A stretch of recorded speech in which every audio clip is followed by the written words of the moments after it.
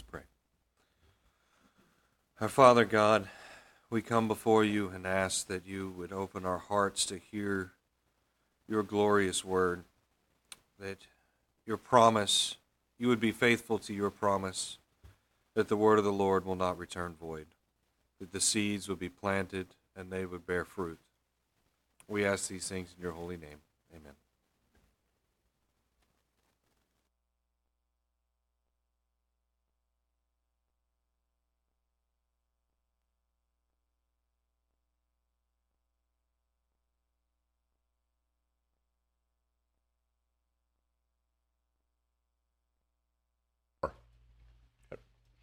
Chapter 4, our text today will be starting in verse 35, and we'll work our way through the end of the chapter. We're dealing here today with a dramatic event. Had you been present, had I been present that day, no doubt such a scene would have left a long-lasting effect upon us. In fact, I think there's evidence in the text, at least implicitly, that it made a very dramatic impact on the disciples, and maybe particularly Peter. But here, we recorded for us the episode of a terrible storm that comes suddenly upon the disciples and Jesus on the Sea of Galilee. And the text stands, in a sense, upon three consecutive rebukes. We find three rebukes, and I'll organize a sermon along those three rebukes. But I think, and I'm persuaded as I've studied this week, that in all three of the rebukes, there's a lesson for us. In all three of the rebukes, there's something of an instructive nature to us. Perhaps it's a rebuke in kind.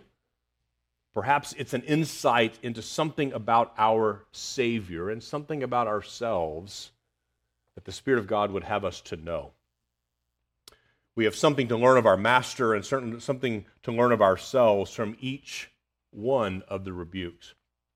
Something else that you're going to see as I read through the text, displayed dramatically in one small paragraph, we see both the humanity and the divinity of Christ powerfully on display.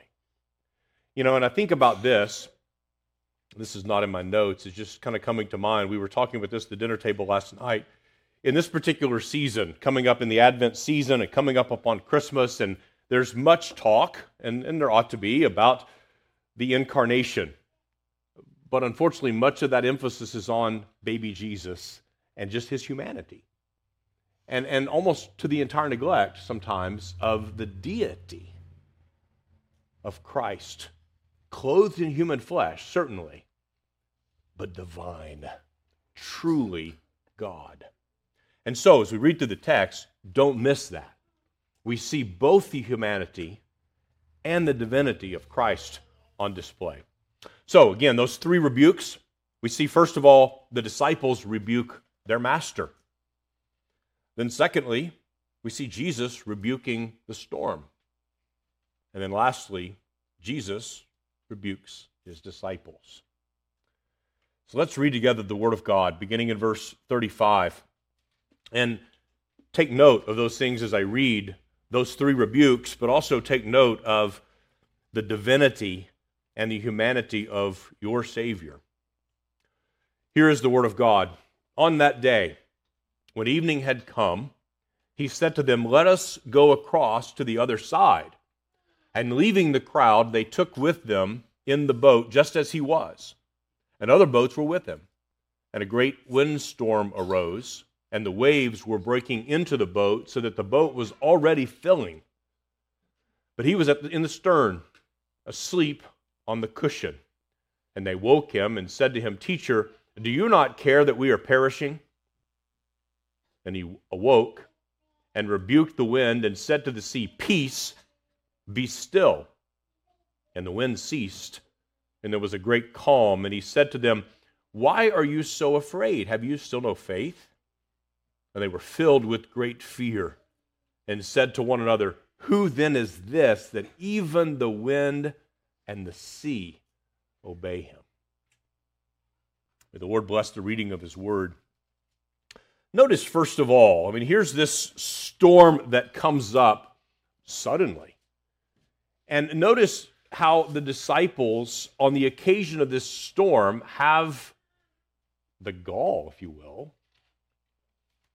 the temerity, the audacity to rebuke their master. And it's unique to Mark's account. In both Matthew and Luke, we're told simply that they woke him and said, "Help us, we're perishing." But Mark records, and I think this is interesting. I can't prove this, but I think this is part of the recollection of Peter, uniquely in the background of Mark, recalling his own heart, recalling his own motives at the time. And they wake Jesus up, and they make this accusation to him. Do you care? Do you not care that we're perishing? Now, something that's important that I think is an important detail that Mark gives to us is in verse 35. On that day, when evening came. What day? Well, the same day that we've been considering over the last several sermons. The same day on which Jesus has been teaching all day long. The same day on which we're told he taught nothing that wasn't in parables.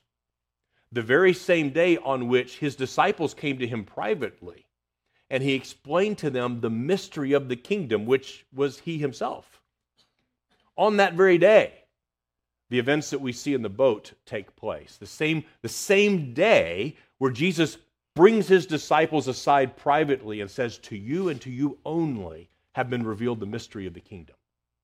On that same day, he brings his disciples privately in another circumstance for another lesson.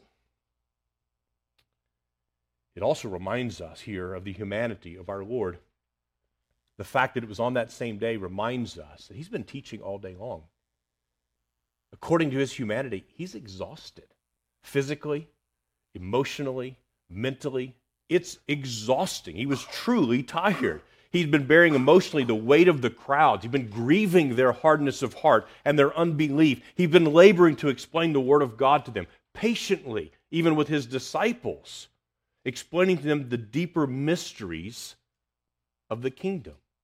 Look back at verse 10, when he says, when he was alone, those around him with the 12 asked him about the parable. And he says, "To you it's been given the secret of the kingdom of God, but for those outside, everything is in parables." And then in verse 13 he says, "Do you not understand this parable? How then will you understand all the other parables?" And see, take note of the humanity of our Savior. He was exhausted at this point. I was speaking to a pastor friend of mine just recently. He called me about something. It was on a Monday, and it was late in the morning on a Monday, and we both were talking about how exhausted we are. And he said, "Yeah, I don't even set an alarm on Monday mornings. I allow my body to rest, and I'm just in slow motion for the first half of the day." And I can relate to that. There's a physical and a mental exhaustion with teaching, especially teaching all day, and it's hard to describe. And Jesus is now asleep. He gets in the boat. The sea wasn't rough. There was no storm when they started out. And he lays down his head, and he sleeps. Now, the Sea of Galilee had some unique geographical and topographical features. The Sea of Galilee is almost 700 feet below the level of the Mediterranean Sea. So it's significantly, hundreds of feet below sea level. There are steep cliffs that surround most of the lake. It's 16 or 17 miles long and on average about 5 or 6 miles in width. And they were endeavoring to sail over to the other side. But one of the things that happens as the cool air rushes down and you have these atmospheric conditions that can produce very rapid development of storms. And that's what happens. They're out on the boat. It's a small fishing vessel. And the sudden and violent storm arises. And what's happening here is I think we have to understand that the disciples are not exaggerating the circumstances. And we've seen that before. We understand how that can happen. Even in our own estimation of our problem, we can grossly overestimate how serious a situation is, right? That's not what's happening here. These were seasoned fishermen. A little bit of rough water didn't frighten them. A few blusters in the wind didn't rattle them. These were seasoned men, skilled men. The problem was not that they didn't understand or perceive their peril accurately. The problem is twofold. First, they underestimated the rescuing power of their Redeemer. They underestimated the power of the man who slept at the back of the boat. They underestimated him. They failed to comprehend him correctly as not just the man at the back of the boat, but the Son of God. And they failed in that respect. But also, here's the other problem they had, and it's revealed in their accusation. They questioned his goodness and care for them. They questioned his goodness and care for them. And I think that's particularly troublesome when we think about the day that they've already had with him, where he's revealed to them secrets that no one else knows. He's let them peek behind the veil into the mysteries of the kingdom and shown himself in ways that others didn't see. And I wonder, I can't prove this, is this somewhat of Peter's autobiographical insertion here? They were making accusations against their Lord. So they had not merely asserted that he didn't understand their situation. They didn't merely, gently tap his shoulder and say, "You may not realize this, teacher, but we're in a bit of a dilemma here. We're in danger here." That wasn't what happened. They arrested him from sleep and said, "Do you not care that we're perishing?" They accuse him of not caring about them. And again, the paragraph I read just a few moments ago, beginning in verse 10. He had very patiently, kindly, gently, privately instructed them, drawing near to them in ways that he was not with the rest of the crowd. But saints, the accusation that we see from the disciples here, I think mirrors the original lie that the serpent told in the garden to Eve. Does it not?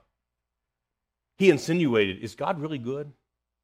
I mean, I know he's given you every tree in the garden, but of this one tree, he's withholding that from you, the tree that can make you good and wise and knowledgeable. And he's withholding that. He's insinuating that God is withholding some good from you.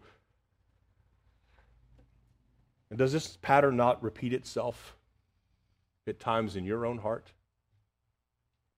Do you not sometimes question whether God truly cares? When you're faced with afflictions, with troubles, with sorrows, with loss, are you not tempted in the same way to think, God, are you paying attention? Do you not care that this is going on? When problems arise, when crises come, when we are anxious, when we are afraid, we tend to fall into this very same two-tiered trap. We question and we forget the power of our God. And we question and we forget the goodness of our God. Isn't that true? Don't we fall into the very same twofold trap?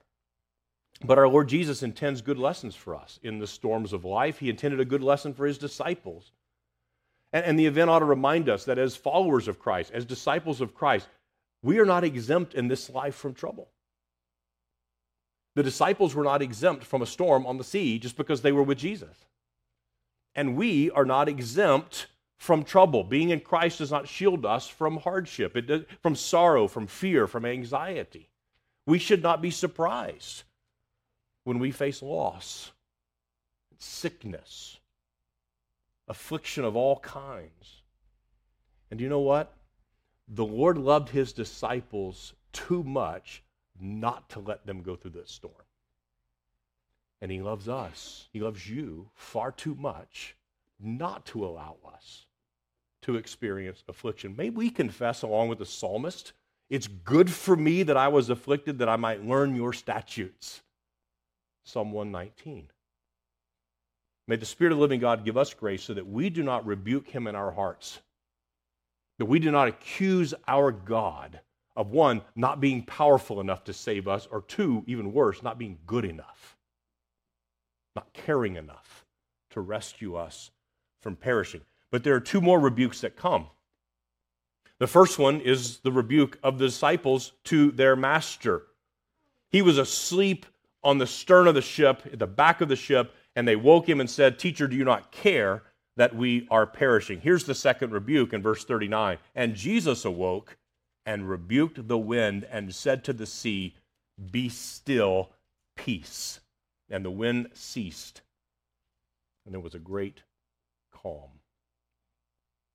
See, the text reveals to us in a striking manner, again, both the deity and the humanity of our Lord Jesus. Here he was asleep, exhausted in the boat, and yet it is his voice alone that rebukes and commands the waves and the wind to cease. Jesus rebukes the wind, he rebukes the waves, and immediately all is calm. Now, there are natural, we talked about in Sunday school this morning, the doctrine of providence and the nature of second causes.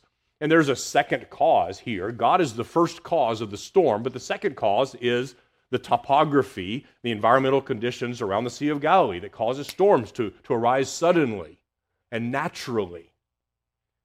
But there is no natural cause for a storm to cease like this and immediately be calm. There's no natural explanation for that. Ordinarily, even once a storm has passed, the waves remain high for quite some time. We can even observe this in smaller, more ordinary ways. If you went out to Lake Conroe today and watched somebody go by on a boat, it's going to leave waves and a wake behind it. And you know what? You can observe the trail, as it were, the waves rippling for quite some time after the boat has passed. If you go down the Houston Ship Channel, you see a much larger scale, the big boats. The same kind of things. The waves are bigger and they last longer. They don't immediately cease just because the boat has passed. But what we're told in the text, he awoke, he rebuked the wind and said to the sea, "Peace, be still," and the wind ceased, and there was a great calm. Seasoned sailors know this doesn't happen. Things don't immediately go back to normal, even after the storm has passed. And they cry out. Mark records for us, they were filled with great fear, and they said to one another, "Who then is this?" That even the wind and the sea obey him. Now, the disciples had already witnessed Jesus performing all manner of miracles, hadn't they? I mean, we kind of along through the pages of Mark have witnessed these things. We've seen him heal a leper, a paralytic, a man with a withered hand. We've seen him cast out demons. We've seen him heal all manner of sicknesses and disease. But throughout the Old Testament, something striking is observed with respect to natural forces, that only God controls natural forces. Some men might heal. Prophet Elijah, for example, God had given opportunity to do that. But it was widely believed, widely known that only God controlled natural forces. And so we've already seen in the event the humanity of Jesus, but let us observe his full deity. Jesus is truly God from the very, very first verse of Mark's gospel. If you turn back to chapter 1 and verse 1, in the beginning of the gospel of Jesus Christ, the Son of God. Mark is eager to affect our minds and convince us that Jesus is the true and living God. He is the second person of the Trinity. He is God incarnate. He is not merely a man. He is not merely a healer. He is not merely an extraordinary teacher. He is God. The same God who spoke the wind and waves into existence more than 4,000 years earlier is now the same God who commands them. This is the same God who said these words to Job, "Who should shut the sea with doors when it burst out from the womb, when I made clouds its garment and thick darkness its swaddling band, and prescribed limits for it, and set bars and doors, and said, 'Thus far you come, and no farther. And here shall your proud waves be stayed.'" Jesus is the same God. He's the same God about whom the psalmist spoke in Psalm 93. Mightier than the thunders of many waters, mightier than the waves of the sea.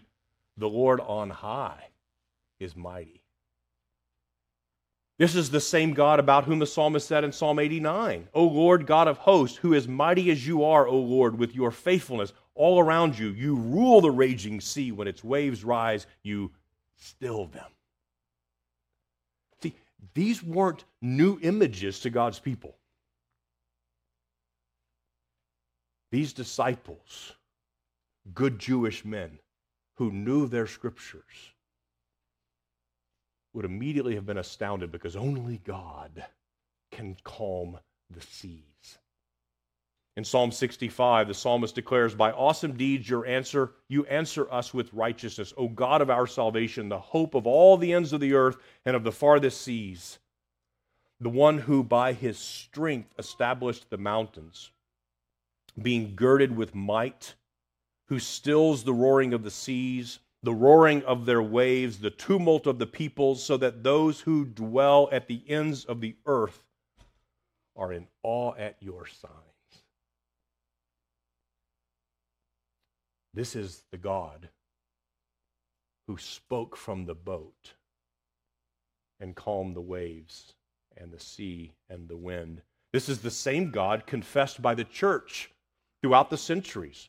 In the Nicene Creed, we confess the following: I believe in one God, the Father Almighty, maker of heaven and earth, and of all things visible and invisible, and in one Lord Jesus Christ, the only begotten Son of God, begotten of the Father before all worlds, God of God, light of light, very God of very God, begotten, not made, being of one substance with the Father, by whom all things were made. Saints, behold your Redeemer. Behold your Savior, who is God. Behold the one who speaks, and all storms cease immediately. Behold the Lord Jesus, who is the Son of God. See, the disciples were not quite grasping that yet. The dawn was coming. A little bit of light was beginning to flicker on the horizon of their hearts and their minds, but they didn't quite grasp all of this yet. It is the disciples who rebuke Jesus, but Jesus, as God, rebukes the storm.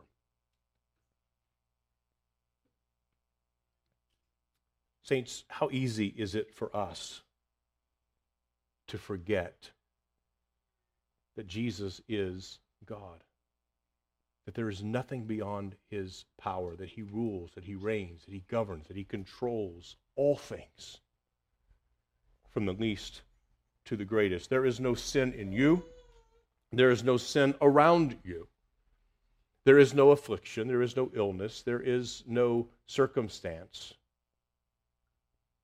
in which God does not rule in the person and the work of the Lord Jesus Christ. But yet there is one more rebuke. There's one more rebuke in the text. After declaring to the sea and commanding the sea, peace, be still. And after the wind ceased and there was a great calm. And can you imagine? Put yourself for a moment. Use your sanctified imagination. You've just been through something, even as a seasoned fisherman, which just rattled you to your core. You're afraid for your life. The water's coming up over into the boat. The boat's in real, legitimate danger of sinking. And then all of a sudden, it's quiet. There's an eerie kind of quiet. We in Houston understand hurricanes. And when that eye passes over, of all the fury of the storm, and then there's that wall on the inside where everything's gone quiet. But it's an eerie quiet because you know it's not the end. It's not over yet. But here the Lord had pronounced, He had commanded the sea to cease. He had commanded the wind, in a sense, shut up. And it did. And now imagine the eerie calm and how loud our Lord's even whisper would have rocketed across the bow of that boat when He turned to His men He said, why are you afraid? Why are you afraid? Have you still no faith? Why are you afraid? Have you still no faith? Again, Mark's reminder to us is that all these events happen the same day. And this is important. Here on this very day, probably just hours before, the Lord had taken them kindly and gently into his bosom and privately entertained their questions and answered them patiently, revealing himself to them by his words. He'd already done so by his miracles and his actions and his teaching. He has revealed himself to them. And I confess something to you, and this is something that just dawned on me this morning. I'm sitting in my study, going over my notes and looking at this, and it just occurred to me, and you may think, well, pastor's not too bright. This should have occurred to him much sooner. But the paragraph beginning in verse 10 and the paragraph beginning in verse 35, both are two occasions when the Lord in his kindness brought his disciples near to him in private to reveal to them something awesome about himself. And one of them I rejoice about and the other one I despise. The privilege, the thought of the Lord's going to come and talk to me privately and he's going to share something with me, that's awesome, that's great. The next one, you're going to battle for your life and fear for your life, but he's going to show you something no less important about himself. I don't want that one.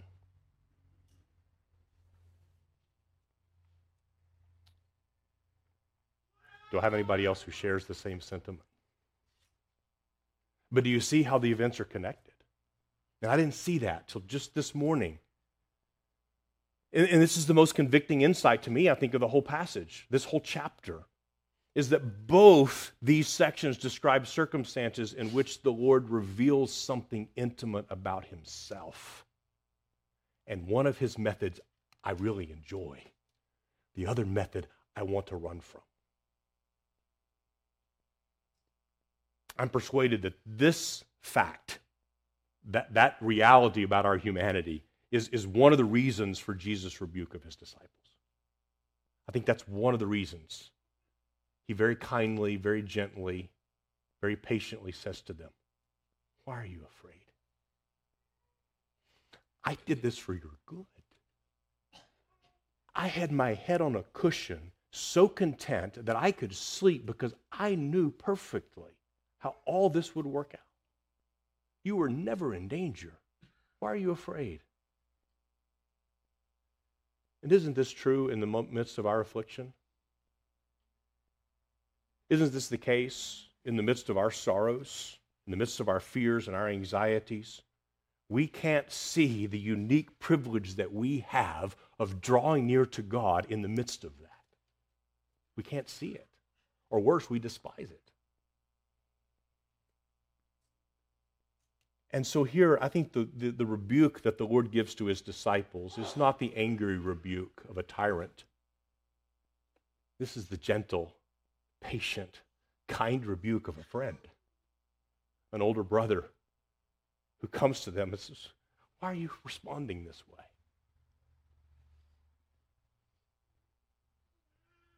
Why is your faith not allowing you to see who I am and what I'm doing in your midst?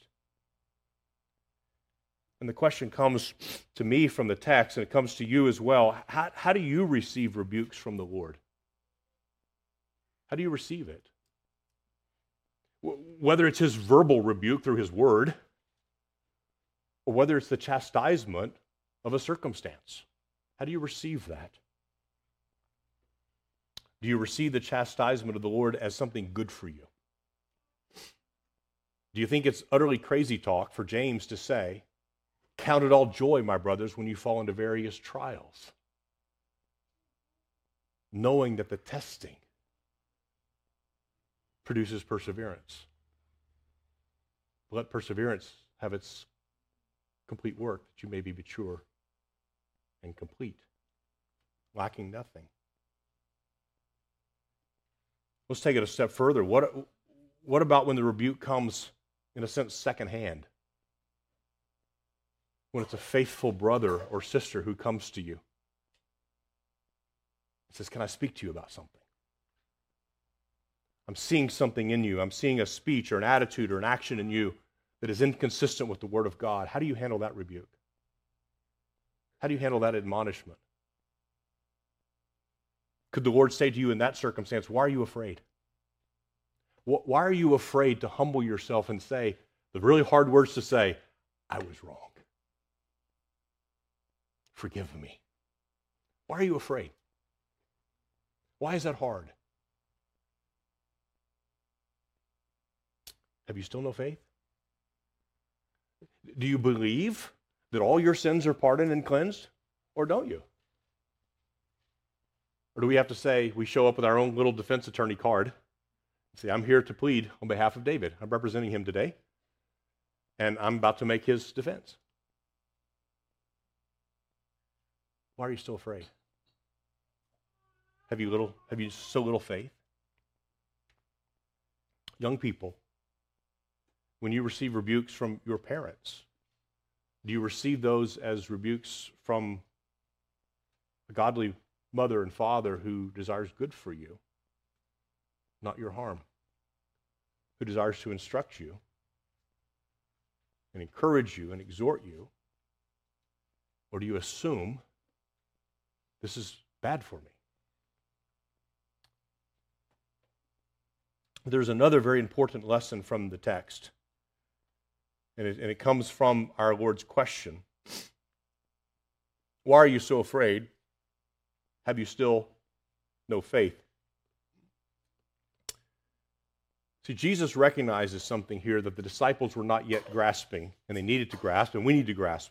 It is not the quantity or the intensity of our faith that saves us. It is the genuineness of it. It is not the intensity of your faith. It is not the quality of your faith. It is not the measure of your faith. It is not a sufficient amount of your faith that saves you. It is the genuineness of it. And Jesus recognizes here a problem with his brothers. He recognizes it's not that they've exaggerated the danger that they were in. It's not that they've overstated the peril of their circumstances. The problem is they fail to believe who he is. So this is not the rebuke of an enemy. This is not the rebuke of one who hates these men. This is the rebuke of one who loves his brothers and desires their ultimate good, which can only be found through faith in him.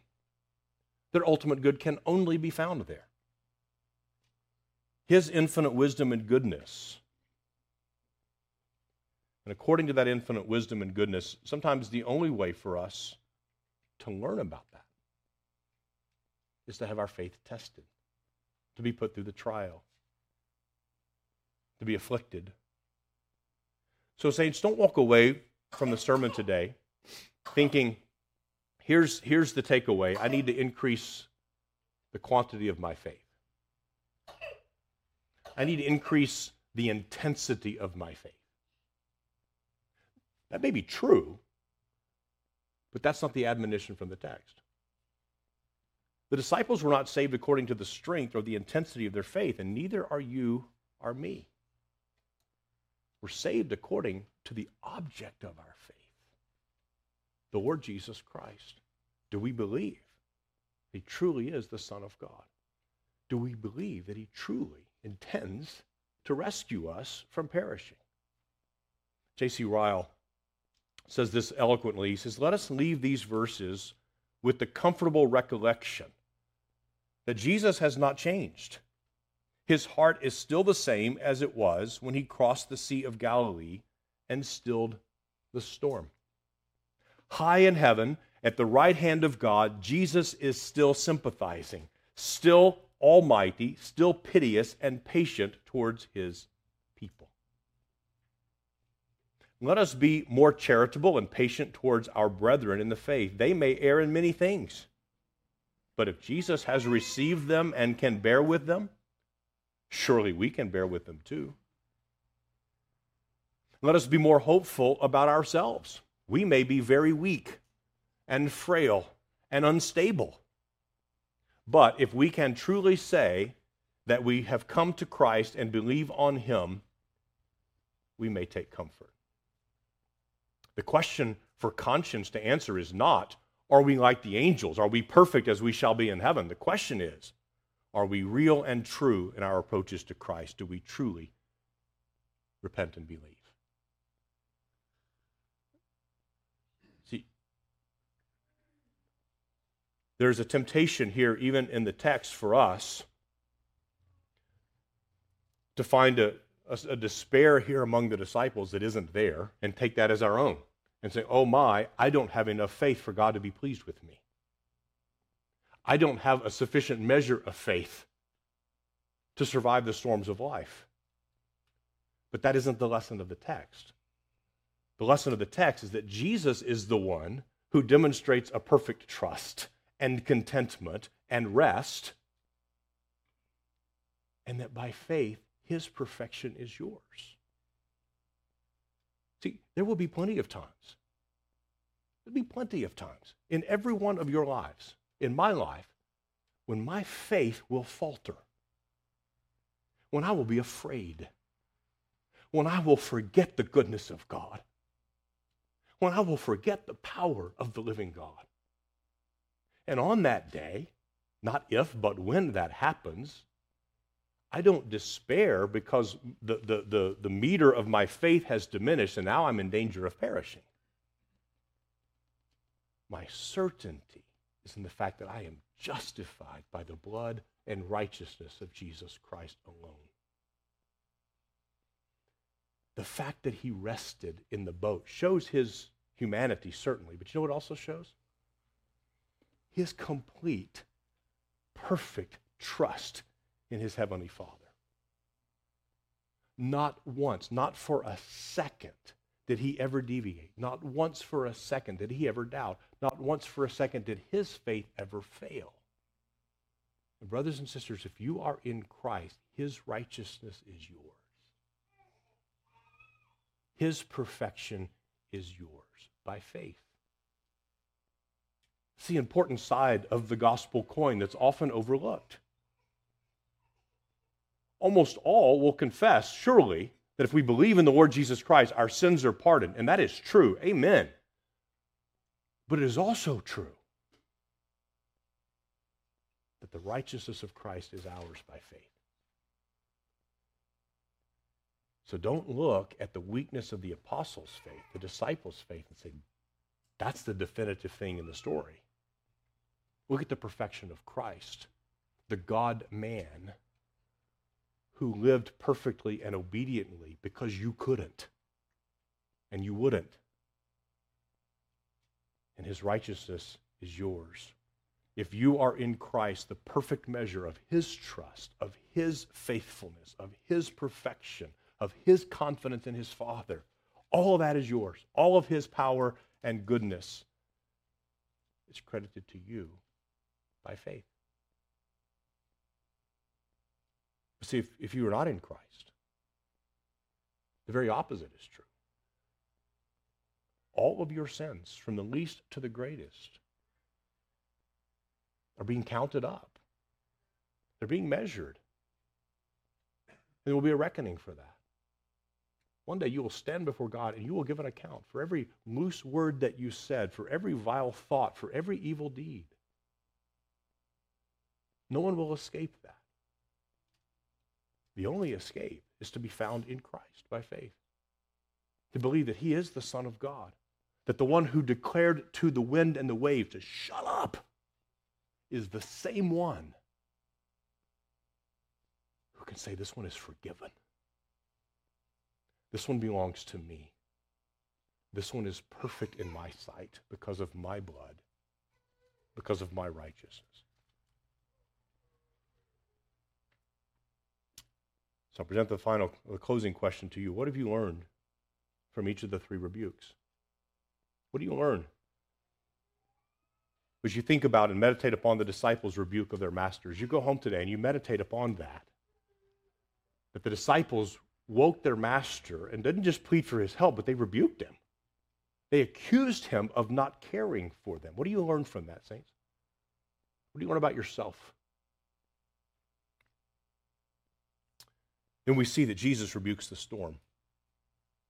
What do you learn about him? What do you learn about your need as you meditate upon the fact that Jesus is the true Son of God, truly man and truly God, who at the mere sound of his voice, the waves and the wind cease? Immediately goes calm. What do you learn about him? What do you learn about your own need? What do you learn as Jesus turns afterwards in the midst of the calm and probably just with a low voice is able to speak to his disciples and said, "Why are you afraid? Why do you have such a little faith? What do you learn about yourself? But more importantly, what do you learn about the patience and the kindness and the gentleness of your Savior as you consider even the gentleness of his rebuke?" May the Lord help us to see him and to see ourselves clearly. Let's pray together. Father and our God, we are grateful that you have made yourself known through the person and work of our Lord Jesus Christ. Thank you that the Scriptures are plain to us that he is truly man, bearing the weaknesses of our human flesh, and yet without sin, and yet he is able to sympathize with us in our weaknesses, that he is the perfect, great high priest, having learned obedience himself as a son. And at the same time, in a way that's incomprehensible to us, he is truly God, the eternal second person of the Trinity, light of light, God of God, very God of very God, who clothed himself in our flesh, walked among us, and that you caused him, through the hands of sinful men, to be crucified, offered up as a perfect, once-for-all sacrifice for sin. We thank you that he is now raised from the grave, exalted, given a name above every name. And I pray that you will grant to us the grace to bow eagerly and willingly before him, resting and trusting in both his power and his goodness. Help us to see him clearly and plainly from your word. We ask this in his name. Amen.